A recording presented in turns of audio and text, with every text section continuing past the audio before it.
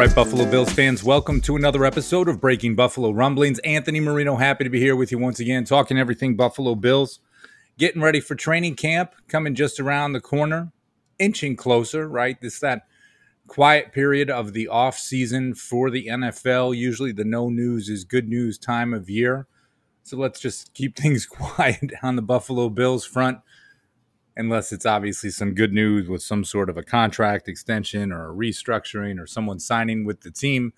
That type of news is welcome, but at this point, let's just get the Buffalo Bills to training camp and see how everybody does here.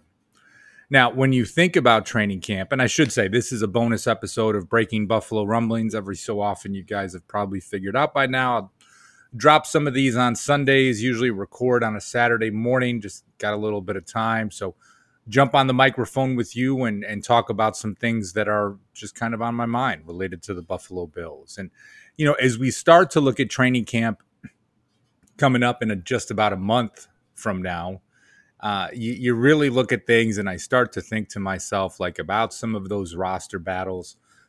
Spoke about it a few weeks ago. Gosh, it doesn't seem to be like anything too intense when it comes to the starting lineup. But taking it even a step further, I was thinking to myself, who are those guys that, you know, probably should not be written off just yet, right? And I think a lot of times we'll see beat reporters, we'll see podcasters, content creators, bloggers doing their 53-man roster projections. And there's some guys, it seems like it's a little bit of a foregone conclusion that they will not make the squad.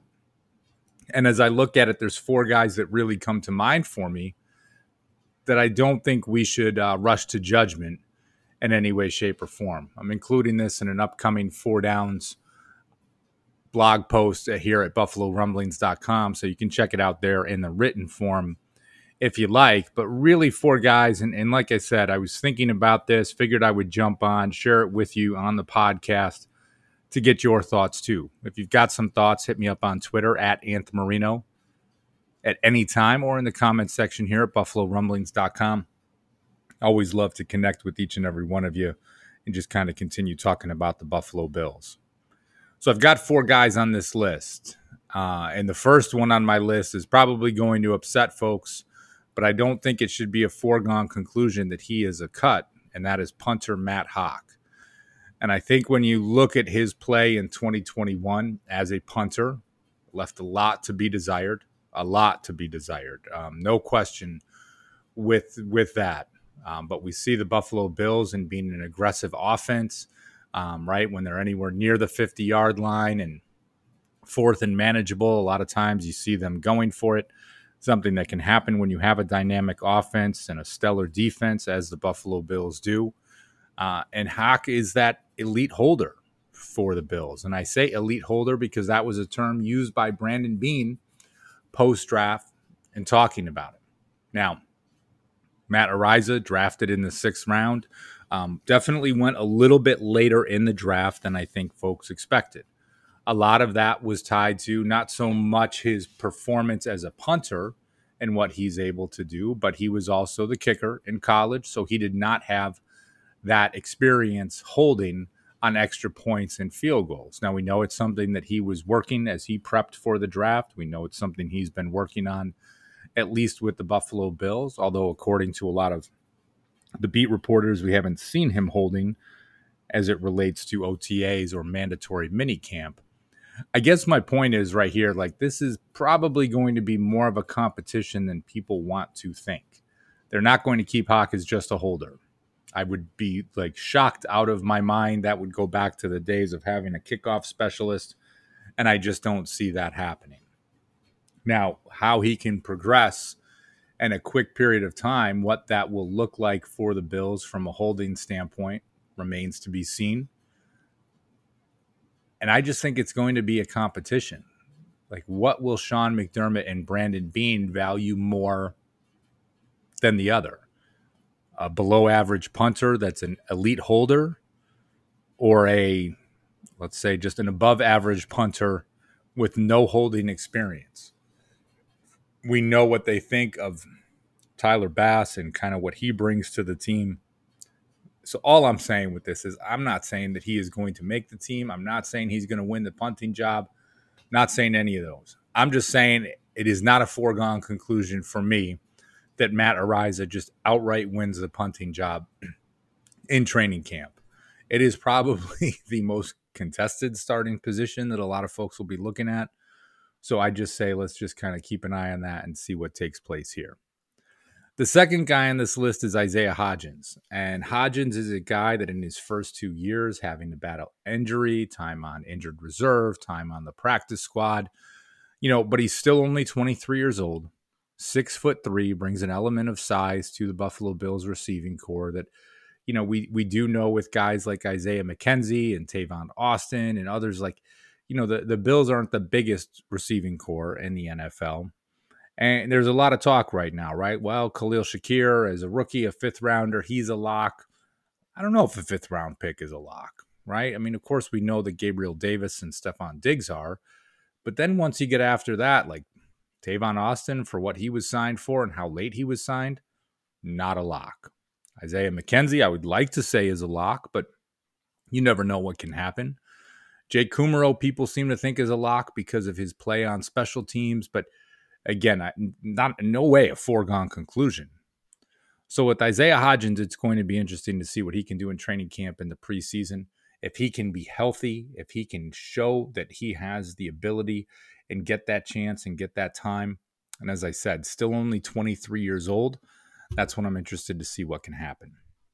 Number 3 on my list is tight end Quentin Morris. A lot of talk about tight end this offseason. Hopefully a pending contract extension for Dawson Knox, at some point, right, as he enters year 4 of his rookie deal. The signing of O.J. Howard shows a commitment that the Buffalo Bills have to the position, maybe more 12 personnel. Of course, Tommy Sweeney in the final year of his rookie deal. And, you just look at things and it's like Quentin Morris is that guy spending the time last season on the practice squad, getting called up for the Jacksonville game when Knox was out injured. Here's someone that I could just see as continuing to be that developmental prospect for the Bills. And if they look at someone like Sweeney and say, here's a guy that we're not going to sign after this season, he's nothing more than a number 3 tight end for us. Well, you can get that cost control with Quentin Morris. Maybe he has a chance to earn that 3rd tight end spot. Of course, I still think Tommy Sweeney is the favorite. I think his relationship with Josh Allen certainly helps, the rapport that they have, just his time, a rookie deal type of contract, even if they did want to re-sign him after this season. But Quentin Morris was a guy that has flashed in the past. He certainly did last offseason, again, earning that spot on the practice squad. It's someone that I'm going to keep an eye on. And honestly, when you talk about like my top sleeper, it's probably Morris because I just think he has that ability. I think COVID kind of messed up with his seasons when he was playing in college, shortening some things as he came from the MAC.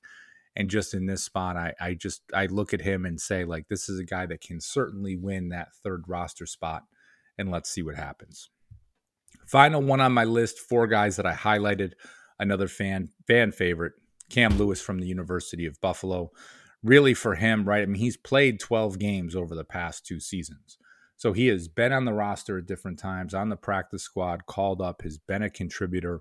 This does tie into the Tre'Davious White injury. You look at someone like Lewis, he's got some flexibility that he can play inside or out.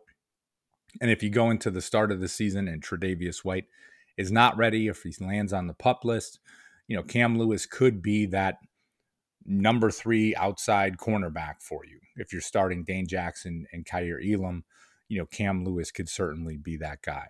So a lot of times when you look at it, it's, so many questions still around Tre'Davious White remains to be seen, but Cam Lewis is another guy I like. So it's Cam Lewis, Quentin Morris, Isaiah Hodgins, and Matt Haack. So listen, let me know though. I imagine that you might have some thoughts, some other sleepers that you're keeping an eye on as it comes into training camp, right? We still got some time there. I'll be curious to see if the Bills make an additional signing or 2, maybe bring in a veteran wide receiver or cornerback. But right now, this is what we got, and these are 4 guys I've got an eye on. So I'm going to get out of here for now. I always appreciate you guys tuning in. Make sure you hit that subscribe button if you've not done so yet. What are you waiting for? Make sure you get all the great shows we've got here at BuffaloRumblings.com. Thanks for listening, and as always, go Bills.